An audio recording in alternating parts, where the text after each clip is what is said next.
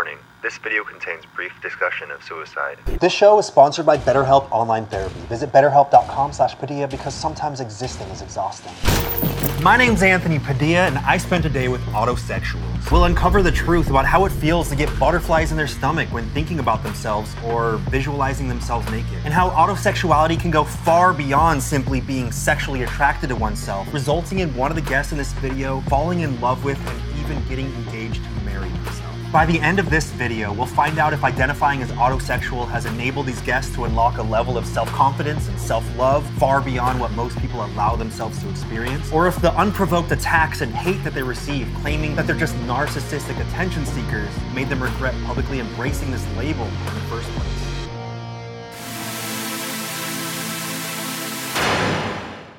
Hello, Gia. Hello. Alex. Hi. Kenzie. Hi, Anthony. How are you?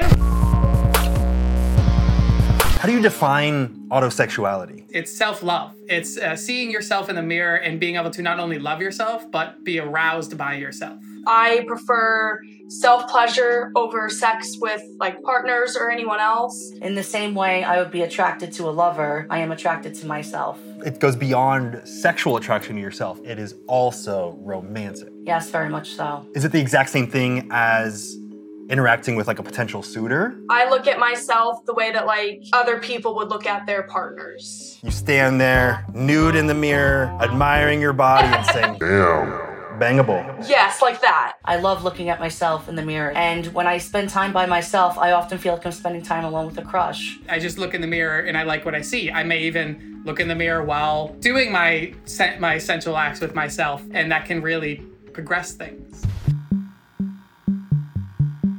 I've done an episode on asexuality. Does autosexuality fall under the asexuality spectrum? It is considered asexual. The difference is you have the people that are sex repulsed, which most asexuals find themselves kind of on that side. I'm not to the point where I will never have sex with someone else, but I just don't prefer it. I've known for a long time that I've been able to experience love, desire, and pleasure with other people.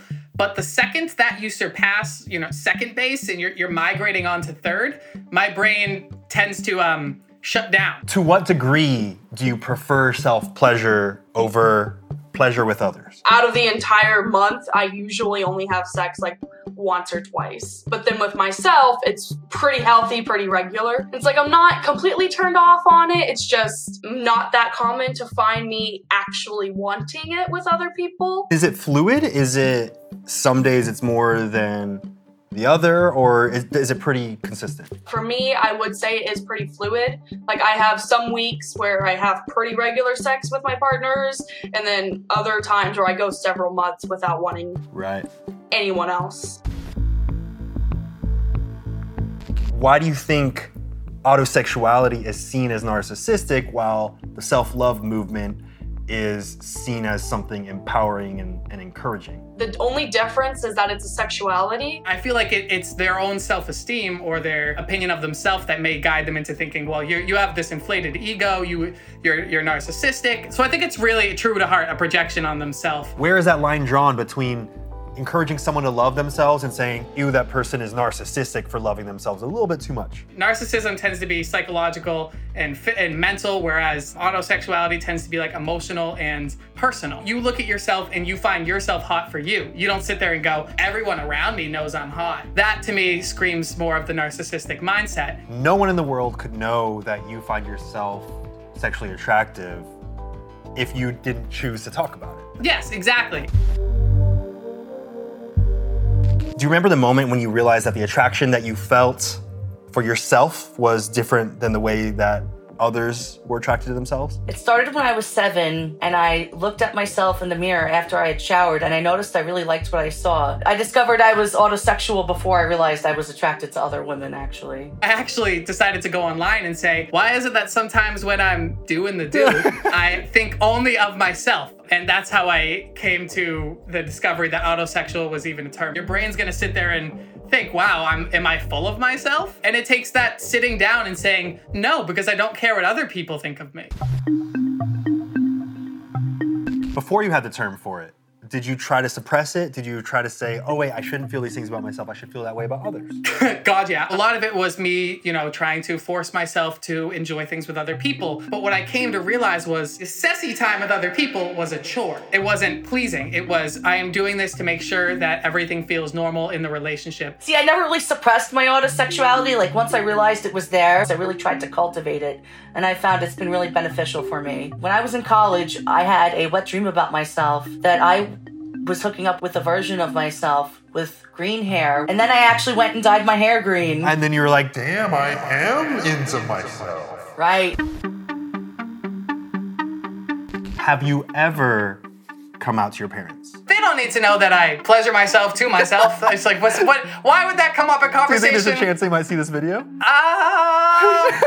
Yes. Hey, Kenzie's parents, hope you learned something new. Hope it didn't scar you too much. Yeah, John and Wendy, I love you very much. I'm sure you're gonna support me. My dad's got a psychology degree. He'll just go read a few books and then be fine. Have you dealt with any adverse reaction from anyone that you know when you come out as autosexual to them? I think when it comes to sexuality, people can be very closed-minded. And if something isn't traditional, then people tend to be wary of it. But I've also heard obtuse arguments like, well, if everyone was autosexual, then nobody would reproduce ever. So I think people just bring their assumptions into it and project them onto me. And it's just a reflection of their prejudices. Why are people caring about who's reproducing? It seems bizarre that they're basically saying like, I want you to reproduce so bad. Make a baby, damn it! I don't know you, but you probably won't, and I'm upset that you're not gonna make me a baby. I've had some people say that I should kill myself, that people like me are going to die out because we won't breed. A lot of accusations that revolve around being selfish, narcissistic, and toxic for society.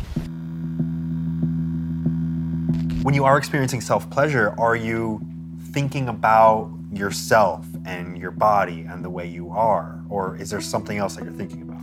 The main thing I think about is just like my physical appearance. I find myself sexy the same way that I find my partner sexy. And I feel like with that, it's a lot easier to pay attention to my body and what my body's feeling too, which is something that I used to struggle with before I came to terms with my sexuality. Does it ground yourself, make you feel like you are there Yeah, and it definitely present because does. you are connecting your mind to your body and thinking about your body? If I'm thinking about my partner and only my partner,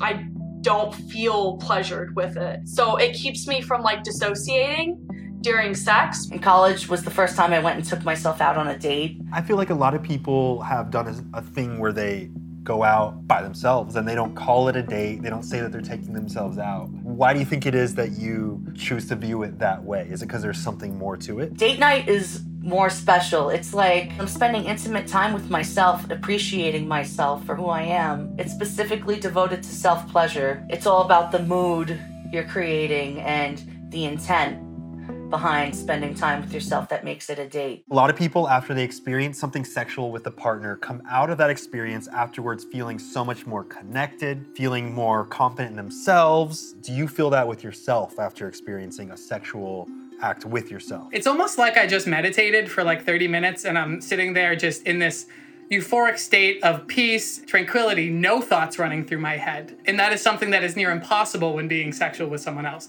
especially the aftermath. The aftermath is just pure anxiety for me, mainly because my partner wasn't able to do to me what I did to them.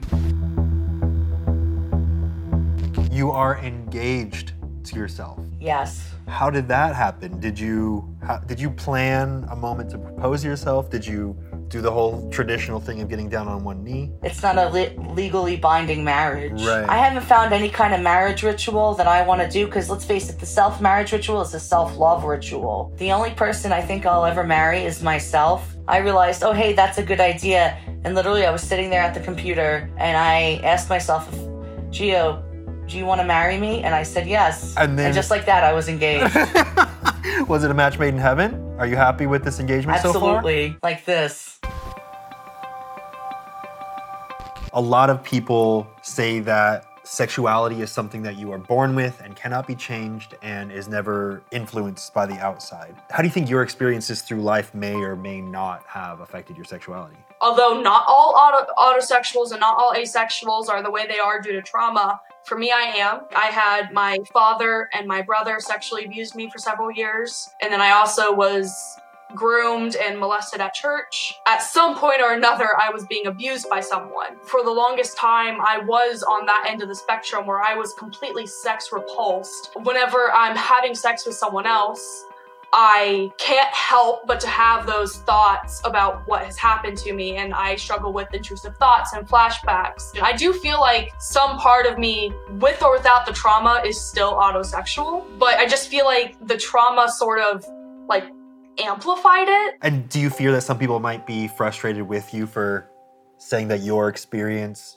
may have been influenced by traumas that you've experienced in your life? Yeah, I've had that. It definitely falls back into the black and white thinking either all asexuals are this way or none of them are. Some people, whether it's within the community or not, they hear that and say, so sexuality is a choice. That's not what I'm saying. Trauma does rewire your brain. Even if I work through my trauma, I'll still probably fall under the asexual spectrum because my brain is never going to not be the way that it is. Have you found that the LGBTQ community is completely accepting of autosexuality?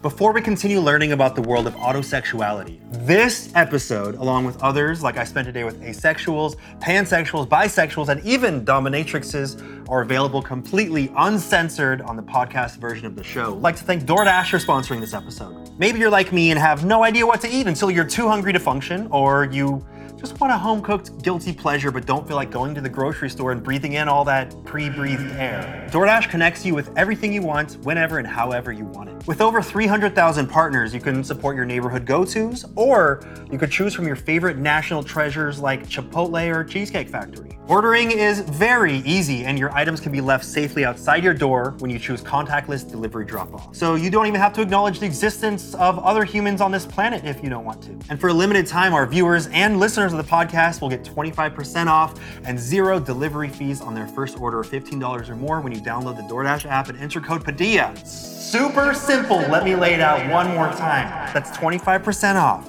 up to $10 in value, and 0 delivery fees on your first order when you download the DoorDash app and enter code Padilla. Subject to change, terms apply, so be quick and nimble. Now back to the world of autosexuals.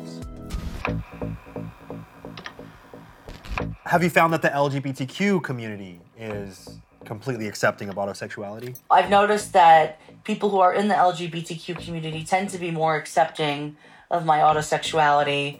There are also plenty who aren't. I've even been accused of making the LGBTQ community look bad. Other asexuals who tend to be a lot more turned off because they think it gives them a bad look. I had someone tell me flat out that I shouldn't be going to Pride because I'm making them look to be a joke. Why do you think people do feel like it's making a mockery out of sexualities? I feel like it just comes from not understanding it. They don't think to look into it because why would they look into it more if they already know what it is? Unlike other sexualities, autosexuality cannot be seen unless you're into some really freaky shit. Do you find that you have felt oppressed at all in public for autosexuality? One could say yes, because not many people know about autosexuality, but part of that is tied to because it's so self-involved. Really, I feel like the only person that could oppress you is yourself.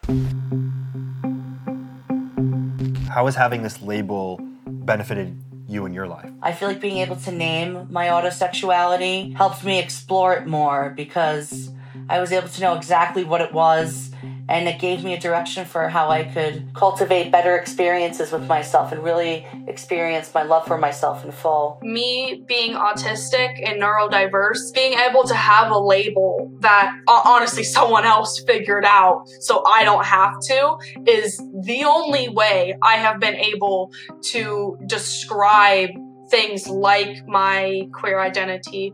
Without those definitions, I'm just lost for words. If there were no labels, then every person would have to give an in-depth viewpoint, whereas I would just want someone to know who I am, surface level right off the bat. And I think that's what we're discovering with these labels. Everybody's brain is so vastly different that if you want someone to know who you are as quickly as possible, or know, the way you process sexuality or process your gender, these labels are what's creating that. What's something you wish you could say to anyone, who might even be in the comments right now saying autosexuality is not a real sexuality, you just made it up? You're wrong. We're here whether you like it or not. Why do you care? Ask yourself internally why it's worth your time to even acknowledge this. Because from that, you might find self-prejudice, you might find discovery, you might find that you're autosexual and you've been hiding and you've been keeping it to yourself. Roshio wants to know if someone looks really similar to you, maybe even identical to you. Could you find yourself sexually attracted to that person? Or does it go beyond just physical attraction? You require something that is innately you? Honestly, no. It's not looking in the mirror and seeing a physical being that is attractive. It's looking in the mirror and seeing me. So if I was looking at someone who looked like me, once I got past the what the fuck's going on here, it'd probably just be more like, damn, I didn't know I looked that good, but I wouldn't have any desires past that, even if I have thought about those desires mentally myself. I've had that experience before. I had a partner in high school. We looked exactly alike. Our personalities are about the same too. So it's not just them physically looking like me. She looked and acted exactly like me. Like, it was like a fucking mirror. So it wasn't just the looks, it was also the personality that was much like you. Yeah, it was physical and the personality. So it felt like you had a clone of yourself. We would always joke about being doppelgangers. I guess that was maybe one of your first signs that you were attracted to yourself. That should have been a sign. When you're talking with someone and the subject comes up that you are autosexual, do you invite people to be curious and ask questions? I would let anybody ask me any question about anything. It is my responsibility to answer the questions for those who may feel like their question is ignorant or even rude, where a lot of the times a rude comment, it wasn't meant to be rude. It came off in ignorance, but someone may not be able to see that. A lot of people are curious but afraid to ask questions because they don't want to overstep boundaries, but then they kind of remain ignorant, they remain distancing themselves from these conversations. 100%. Being able to answer any question has allowed me to, take the most ignorant of people who may have the most base layer viewpoint of what we're going for and get them to understand things a little bit more. And from there, it's up to them whether they take the information or not. If there's anyone watching who feels like they might identify as autosexual but is having either trouble coming to terms with it with themselves or having trouble publicly identifying this way because of the negative stigma attached to it, is there anything that you want to say to them? If you feel like you need to take your time coming out, then definitely take it. But I would still encourage you to explore your autosexual desires. They've led me to a treasure trove of self-love. All right, you got 5 seconds to shout out and promote anything you want directly into camera. Go. If you want to know any more about what it means to be trans or auto in any way, go check out my TikTok. You can click the link, listen to my music, go see our YouTube channel, whatever you want. Here's a shout out for Quail Bell Magazine. Woo! I have a TikTok and an Instagram, and then I also have my main YouTube channel. I do talk about subjects like this on my channel too. If you're willing to learn and educate yourself on any topic whatsoever, go to Anthony Padilla's channel, because I guarantee you there's going to be a topic that you're interested in and a topic that you didn't even know existed. True. I'm sure a lot of people are learning about autosexuality today. And learning about bisexuality and asexuality. You cover so much. There we go. Well, there you have it. I spent a day with autosexuals, and I feel like I understand the nuances of autosexuality a little more, like how finding oneself attractive is not necessarily exclusive from loving others, and how empowering it can be to give yourself full permission to unabashedly love and appreciate yourself in all ways.